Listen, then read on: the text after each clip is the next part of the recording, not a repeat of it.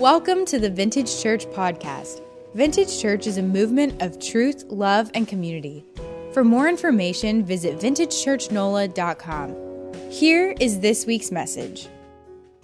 Good morning, Vintage Church. It is a joy to be with you today. First off, let me get a few things straight. I'm humbled by the introduction by Pastor Dustin. Love him dearly, but you can call me Bo or hey you, that guy. I've always just been Pastor Bo, and so my wife and my beautiful children are here today, and they don't know me as Dr. Rice, so I'm just daddy and husband and Bo. So that's what you do need to know about me. I do. First off, I just want to say I'm an adopted child of God. I have been born again by my Heavenly Father. I married my beautiful middle school sweetheart. We did wait till after middle school. We didn't get married till after college, but her name is Rebecca. She's here. We have been blessed with 4 beautiful children. 3 are in here, 1's in the back, and even though he's way back there, if you listen, you'll probably be able to hear him soon enough. He is a lively 2-year-old. And so I'm blessed to be here. We are blessed to be in the city of New Orleans. I'll tell you this, as a faculty member at New Orleans Baptist Theological Seminary, I've always loved and admired the work of Vintage Church. I've known your pastors for a very long time. Pastor Rob, I know I'm just encouraged by what you guys are doing, sending him out to plant.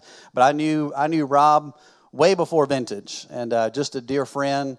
I've known Pastor Dustin now for a long time, getting to know Brick and others very well. And and let me just say, as a faculty member at the seminary, we love coming alongside churches like you, not only to equip pastors to answer the call to ministry, but we love just partnering with churches because we love this city as well. And so we appreciate being partners of the ministry of the gospel here in the city, reaching the neighborhoods, New Orleans, and reaching to the nations. And so just want to bring greetings from New Orleans Seminary. If you will, take your copy of God's Word and turn to Ephesians chapter 4. Ephesians chapter 4. This morning we're going to be kicking off a new study on Discover. Discover what it means to be a part of the body of Christ. If you do need a copy of God's Word and they're handing some out now, just raise your hand. Thank you so much for these servants who are doing that. But Ephesians chapter 4, we'll begin reading in verse 1 in just a moment. We're going to consider this morning what it means to live united. What does it really mean to live united? And that's not just a catchphrase. That's not just a slogan by the United Way. Live united is actually a call of God on the body of Christ. You know, when someone joins any type of organization, he or she obligates themselves to live their life according to oftentimes a certain standard, whatever the standard of that group might be. For example, whenever I joined New Orleans Baptist Theological Seminary, I actually signed a document that as I taught, I would teach according to the Baptist Faith and Message and according to the articles of religious belief of the seminary. In order to be a faculty member, I knew God had called me there, but coming there, we had to make an agreement that when I teach in the classroom, I would teach according to a certain standard, a certain doctrinal belief. And I was good with that because I agree with that doctrinal belief. When someone becomes a citizen of the United States of America, someone who's born in another country, yet they come here, they go through a class, you have to apply for citizenship, you take different courses, and then at the end, as you take a test, once you pass that test, you take an oath. You take an oath in order to become a citizen of the United States of America. Part of that oath, you pledge allegiance, not only to the flag, but to the country. You pledge allegiance to defend and protect the Constitution of the United States and to uphold all of its laws. There's always been this idea of when you join an organization that you uphold a certain standard to be a part of the body. Did you know this is the same way with the church? Now again, but before you throw stones at me, hear me. I understand that salvation is free. We're on the same page there. Paul tells us very clearly that salvation is a gift from God, right? It is a gift of God in our faith, but it's by God's grace, not of good works, so that no one may boast. Salvation in and of itself is a free gift of God. We've done nothing to earn it. It is something that God freely gives to us. But did you know? Once we come to saving faith in Jesus Christ, we may not be saved by our good works, but Scripture's clear. We're saved in order to do good works. There's a standard. There's an obligation. You and I are, if we've trusted in Jesus Christ, we're the recipients of some amazing benefits.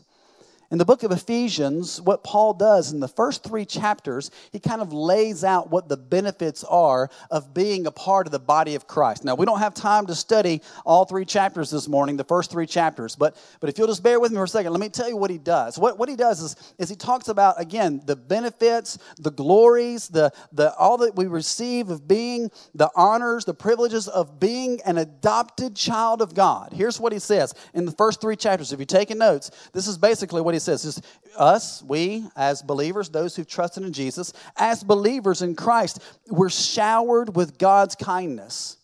We're chosen by Him. We're marked with the Holy Spirit. We're filled with the Spirit's power. We're freed from sin's cursed, and we're freed from sin's bondage, and we're brought near to God. If you take the time to read the first 3 chapters, what Paul is doing is he's laying out these doctrinal beliefs, these doctrinal truths of who we are now that we've been adopted into the body of Christ. In chapter 4, there is a distinct pivot. He moves from talking about doctrine and our understanding of what it means to be a part of the body of Christ. And he moves now to an understanding of the duty, the obligation that we have because we're a member of the body of Christ. That's what he does. So in Ephesians 1 through 3, he talks about doctrine and all of our benefits. And then in Ephesians 4, to the end of the chapter, he talks about the duty, the obligation we have now as a being part of the body of Christ. So I invite you to pick up in Ephesians chapter 4. I'll begin reading in verse 1. As this morning we consider where we begin and all, what do we do, how we as believers can live united. Ephesians 4 verse 1 it says, I therefore, a prisoner for the Lord, urge you to walk in a manner worthy of the calling to which you have been called, with all humility and gentleness, with patience, bearing with one another in love, eager to maintain the unity of the Spirit in the bond of peace. There is one body and one Spirit, just as you were called to the one hope that belongs to your call. One Lord, one faith, one baptism, one God and Father of all, who is over all and through all and in all. Would you pray with me? Gracious and loving Father, I ask right now, Lord, that you would speak to our hearts. Lord, you would open up our minds to the truth of your word.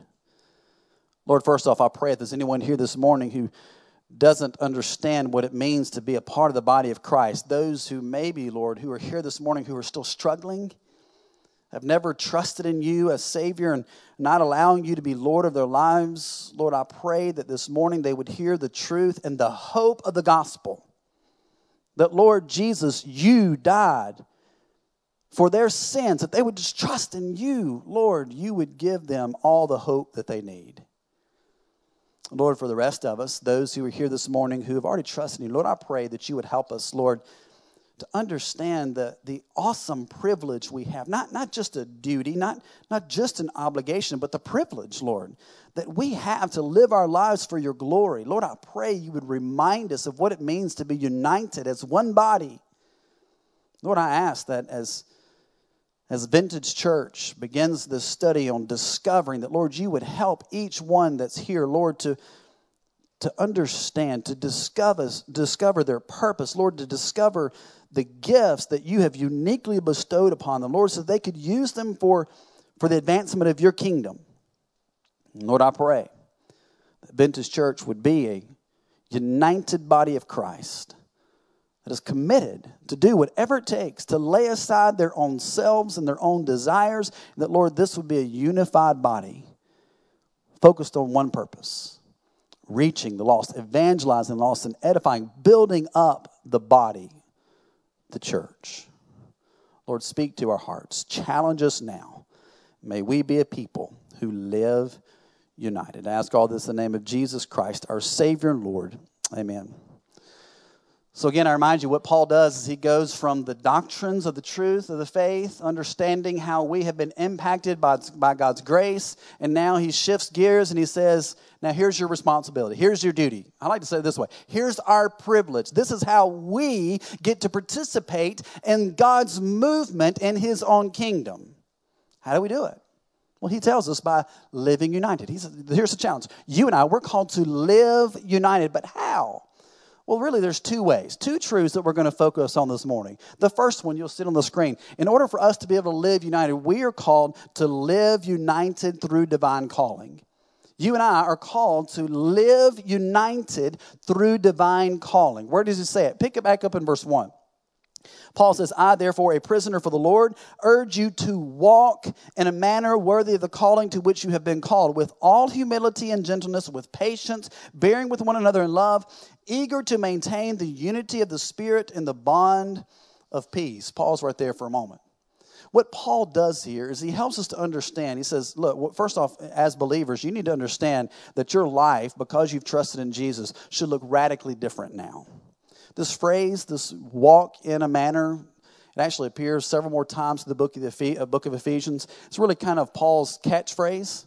But what he's saying here basically is, as you're living your life, this walking, as you go about your daily life, wherever you are, whatever you're doing, in all things, church, in all things and at all times, in all that you think, all that you say, and all that you do it in a way that's worthy of the manner of which you've been called. Well, what is that call? Again, Paul in the previous chapters has talked about how we're called into the body of Christ. We're called into the family of God. We are adopted into God's family. We didn't choose God. God first chose us.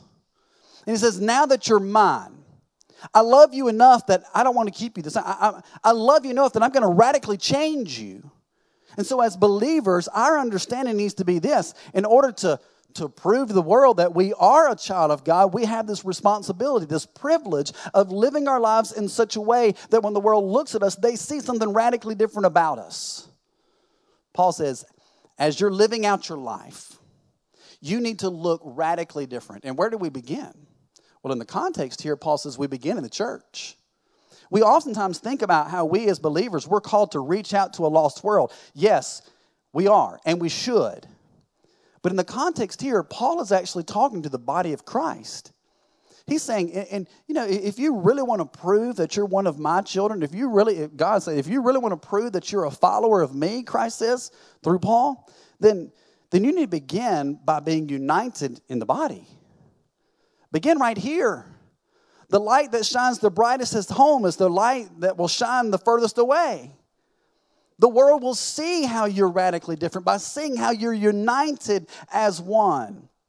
You see, what Paul says here very clearly is that we have a huge responsibility to check our own attitudes, and our attitudes towards fellow believers is really important.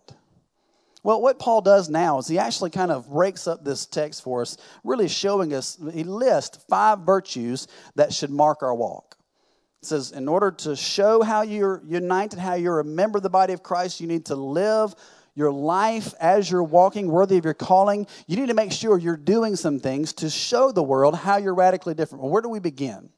Well, Paul lists these 5 virtues that I think it's important for us to understand.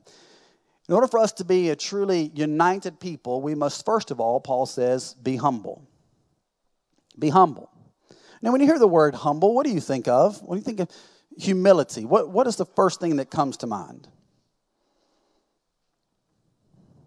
Anybody? I said this earlier. I'm a professor at the seminary, so this is the audience participation part. Placing others before yourself. I think I saw a hand back there.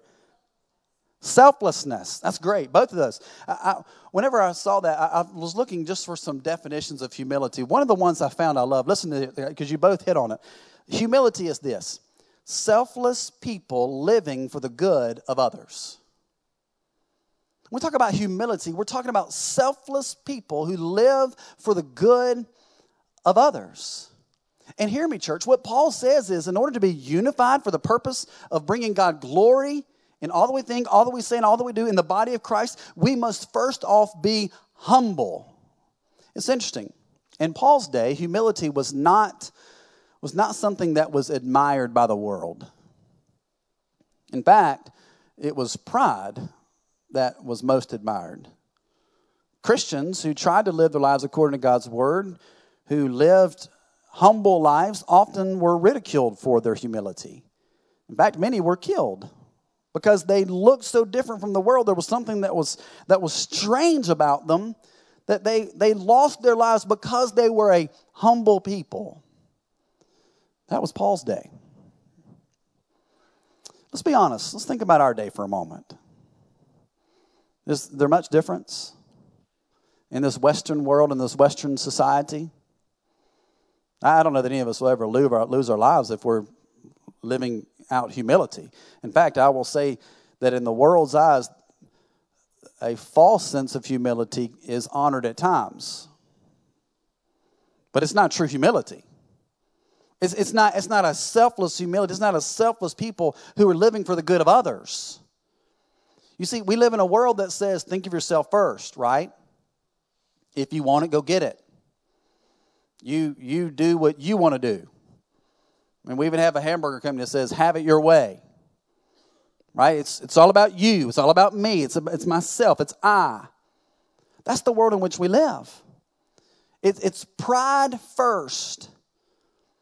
Well, what Paul tells us here, in order to be a people who are united together to live our lives for the glory of God, we must first and foremost be a humble people, a selfless people living for the benefit of others. Paul goes on to say, not only should we be a people who are marked by humility, but we should be a people who are marked by gentleness. By gentleness, the word there or literally is a meekness. Now, you probably have heard it before. Sometimes people have said meekness is what? Meekness is weakness.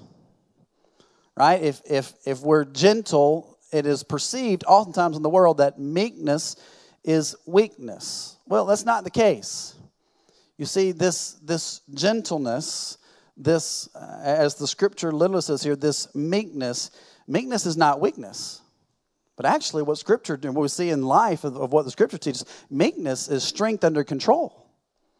You see, whenever you and I are adopted in the family of God, we're given special gifts. We're given abilities. We're given talents to be used for the building up of the church, for glorifying God, right?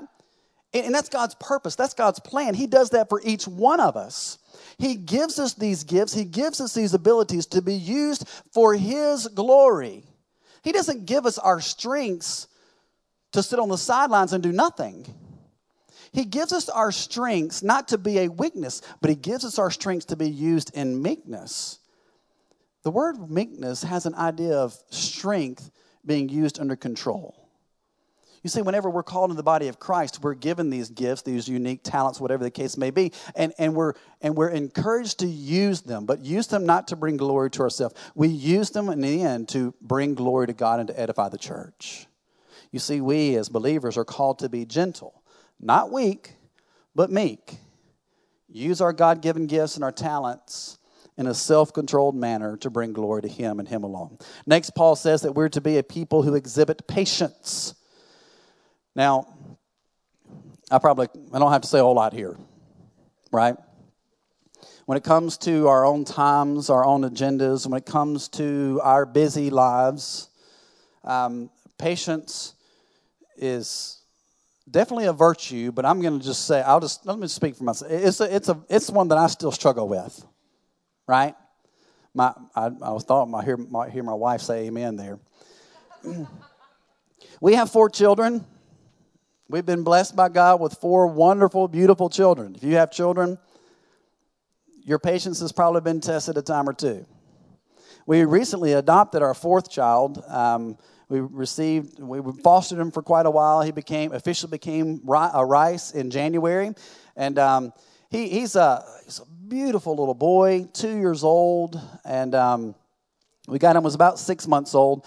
But he born here in the city. Unfortunately, drug exposure in the womb, a lot of issues that he's had. But God has been gracious and has brought him through. I mean, you'll see him in a little while, just absolutely gorgeous little boy. But let's just say, because of some of the issues he had in the womb, in vitro, anybody had a 2-year-old?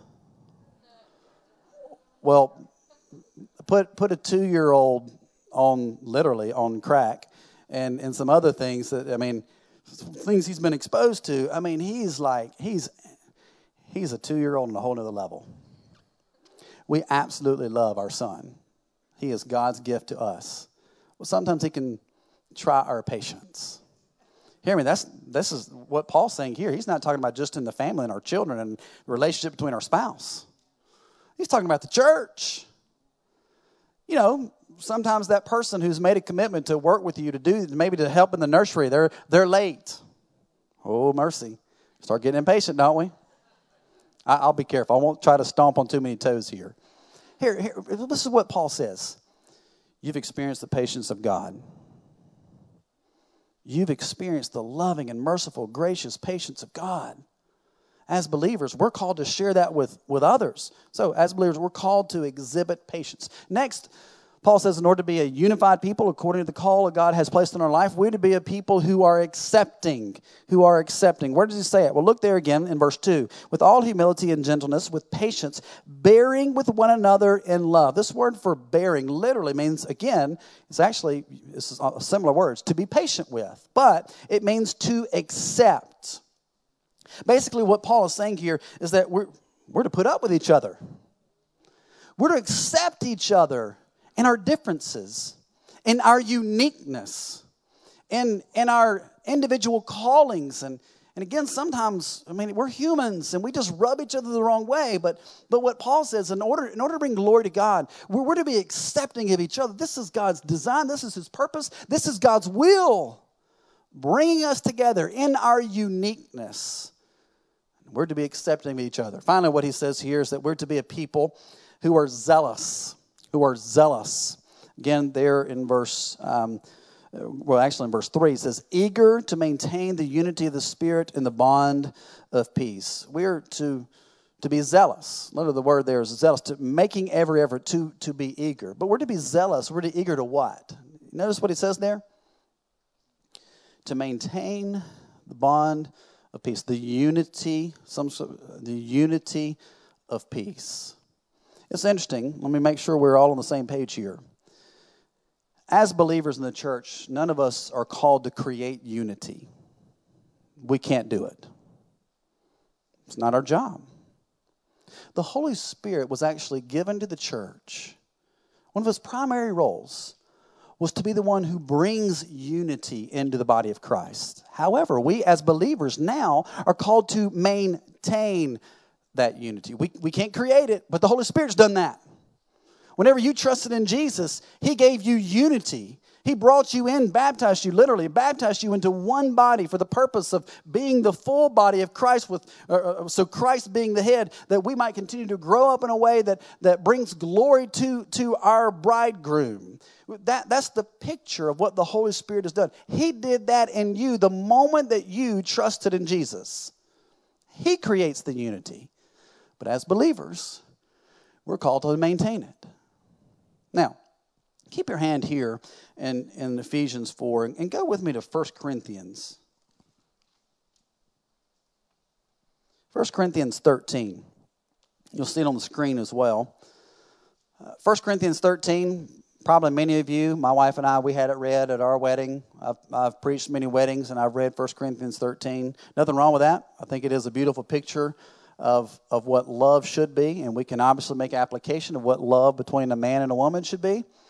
But in its context, 1 Corinthians 13 is actually talking about the love of the body of Christ. If you want to get very literal, which we should, this is the kind of love that we should share as the body of Christ with each other.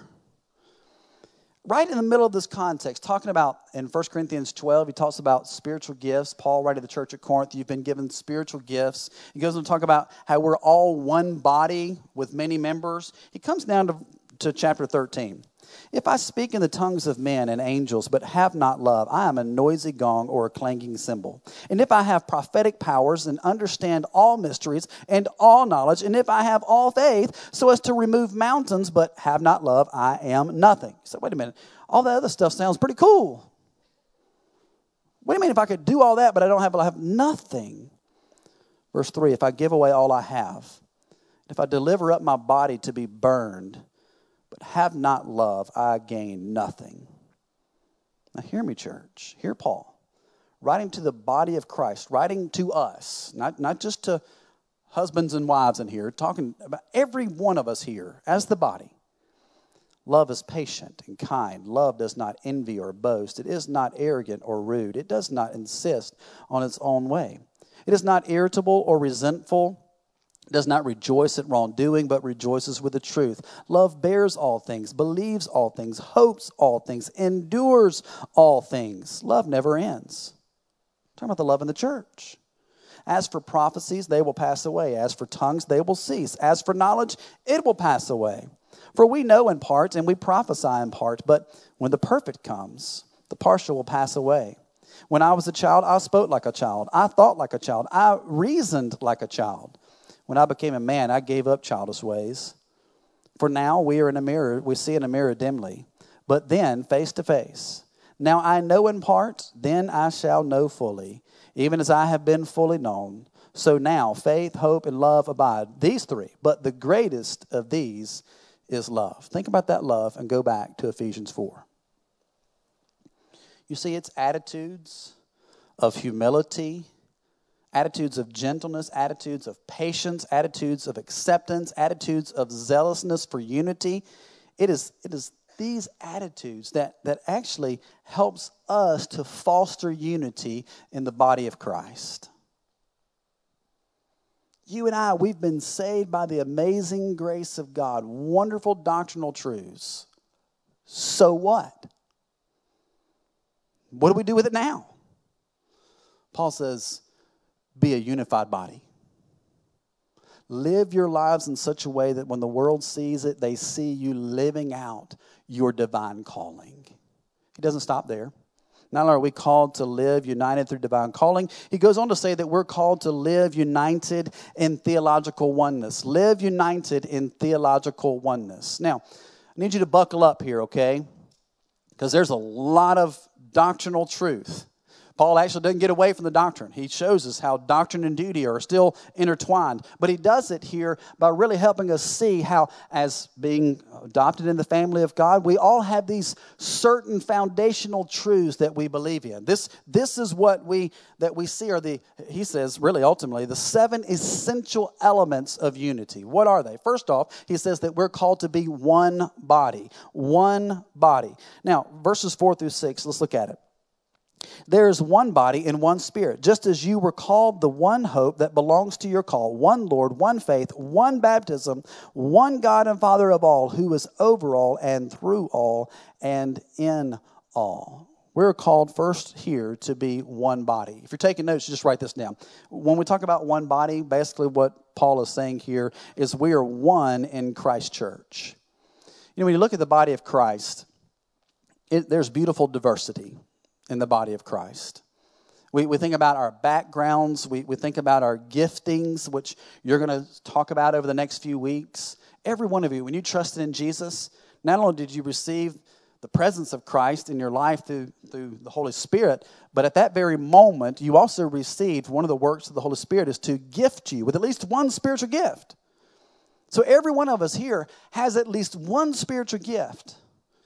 That came to us the moment that we trust in Christ and we think about all the diversity of our gifts, all the diversity of our background. It is a beautiful picture of what Christ's bride is and should be.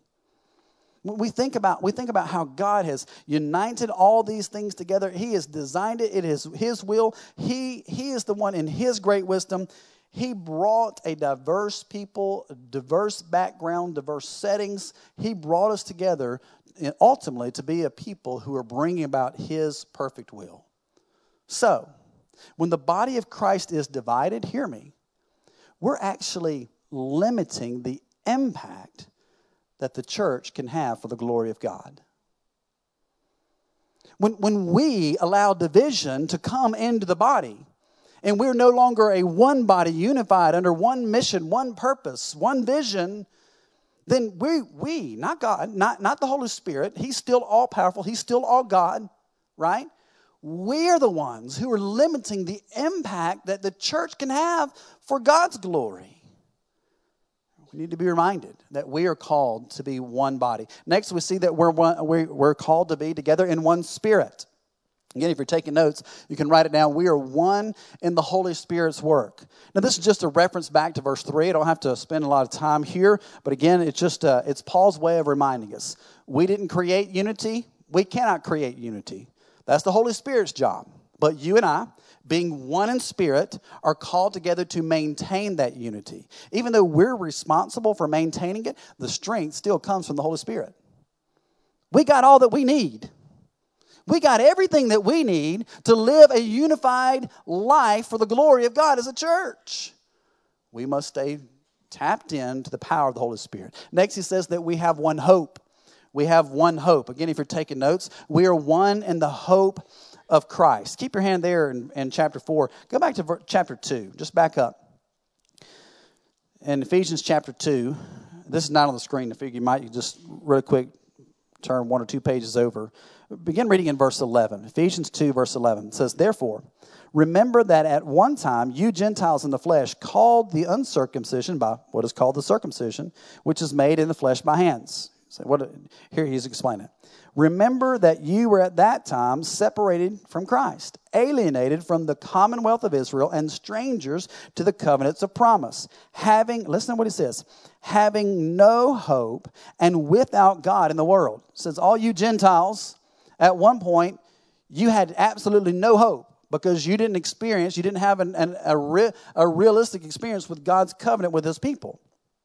Verse 13, "But now in Christ Jesus, you who once were far off have been brought near by the blood of Christ." Church, come in here real close for a second, okay? What's Paul saying? You and I, we got hope now.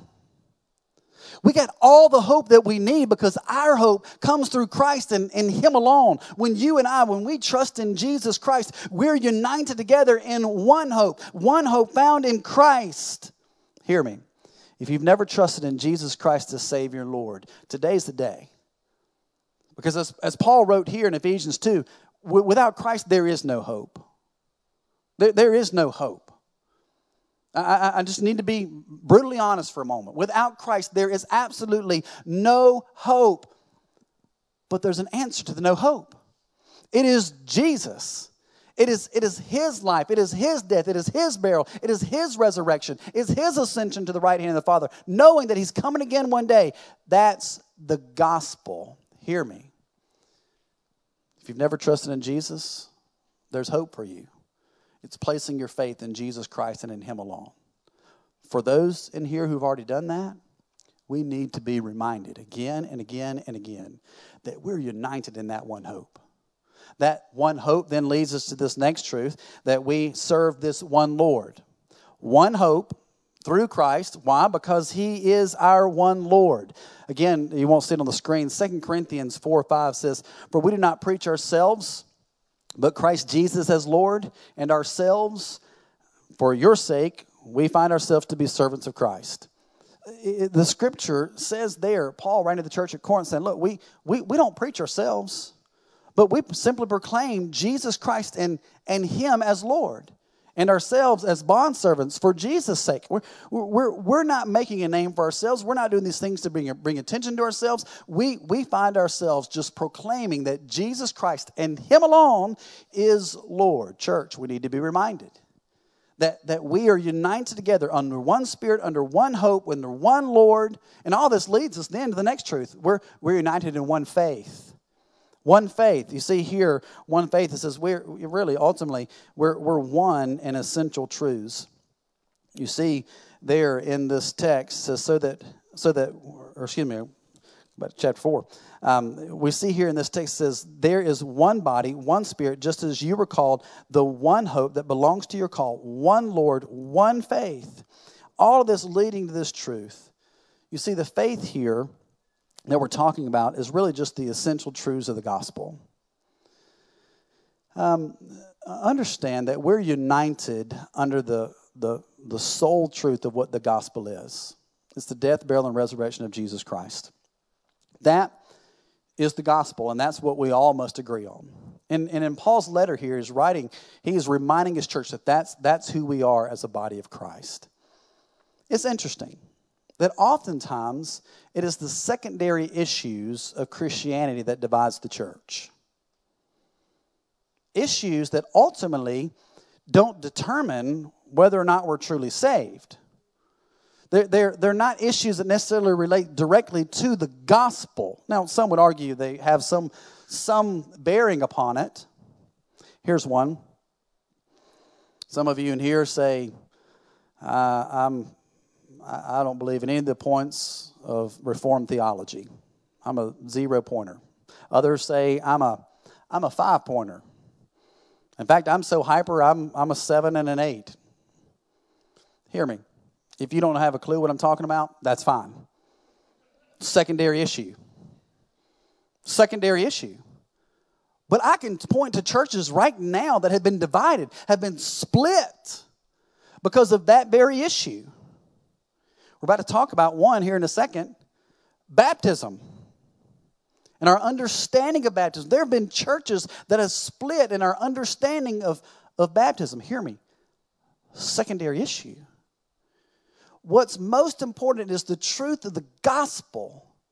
And Paul says we as believers, we're united together in one faith because we have this one Spirit who brings us one hope and our one Lord.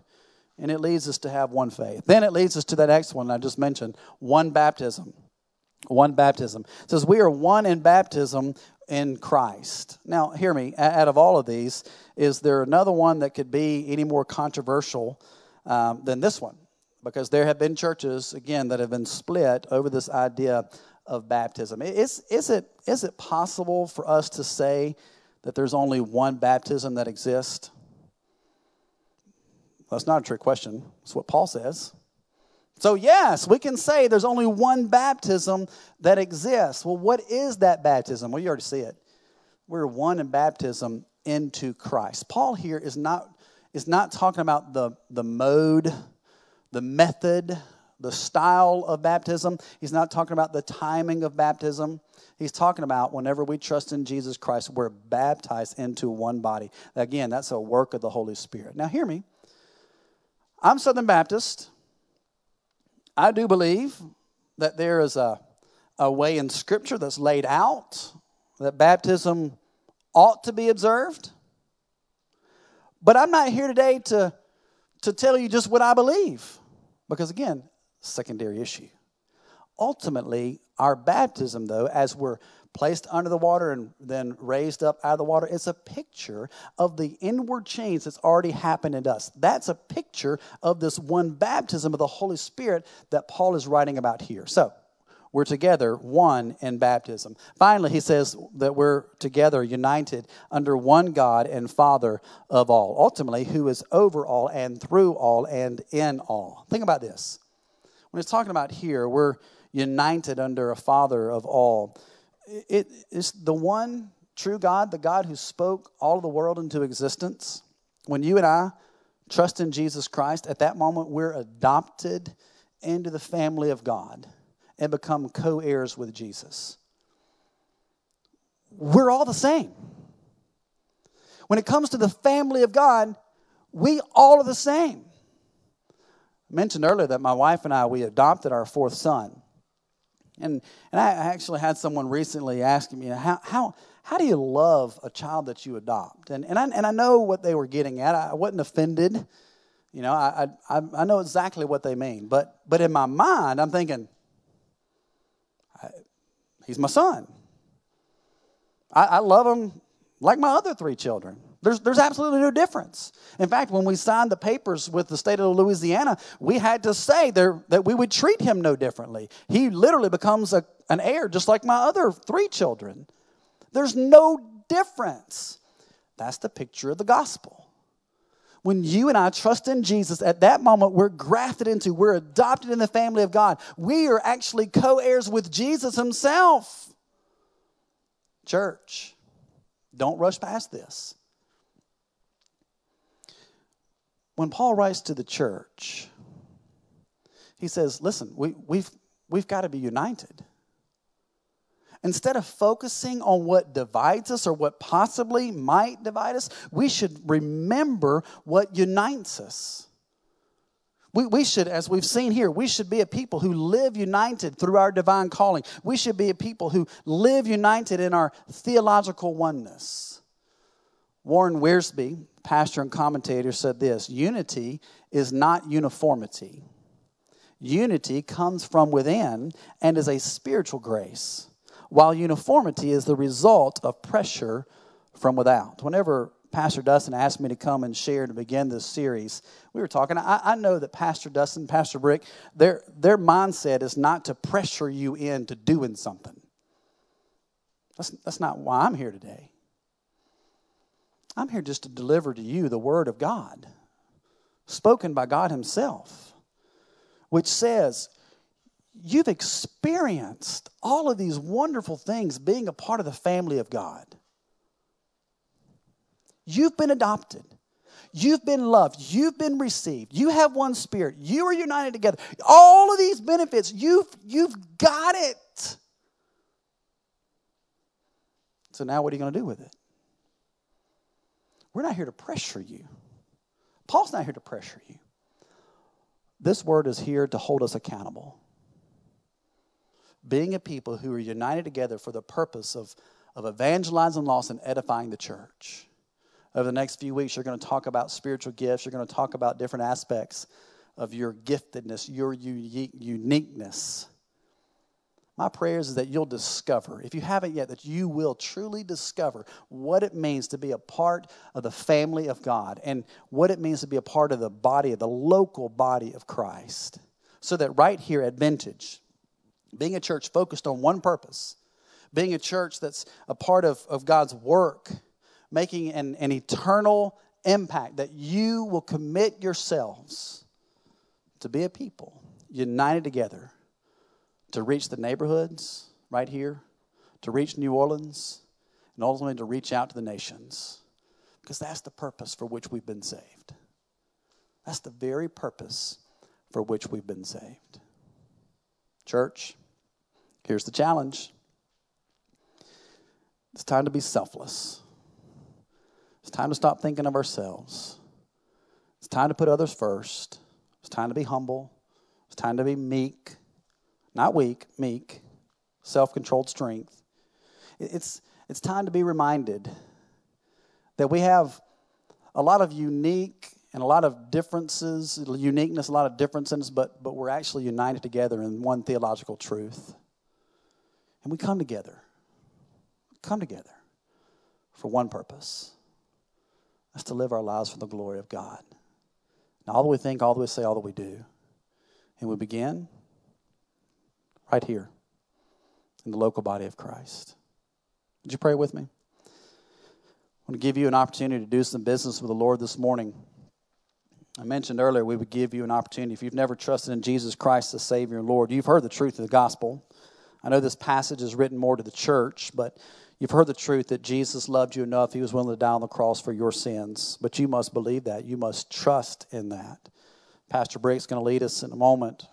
Maybe you'd just like to come up to him in this time of invitation, or maybe even after the service. Just take one of the pastors by the hand and ask him, how do I become a believer in Jesus? For the rest of us, though, those who've already made that decision, what are you willing to do now? What are you willing to do now to show the body of Christ and the world around us that we are a united people? We shouldn't expect the world to look different. I mean, the world is filled with racist. The world is filled with hatred. the world is filled with bitterness, and we should expect that. They're the world. But as the church, we should look radically different. How are you going to prove you're radically different? How are you going to serve? Would you pray with me? Gracious and loving Father, thank you for this day. Thank you for your love, your mercy, and your grace. Lord, I pray that right now, if there's anyone here this morning who's never trusted you, that today would be the day they surrender their lives to you. Lord, for we who are the believers here, I pray that you would just remind us that we are a united people. We have a divine calling on our lives to look radically different, to be a people different from the world so that the world will notice. But Lord, also, honestly, this is the church. Our fellow believers will notice. But then, Lord, we wouldn't stop there, that we would be a people united by theological oneness. Or we would believe the truth of the gospel. We would understand the work and the power of the Holy Spirit in us. We would understand how you have gifted us uniquely, not to be selfish hogs of our own giftedness, but that we would be stewards. We would use those gifts, use our talents, our monies, our energies, Lord, our abilities, use them for your glory in building up the church. Lord, challenge us now. And again, Lord, may we be a people who look radically different, proving the unity that you have placed in us. We ask all this in the name of Jesus Christ, our Savior and Lord. Amen.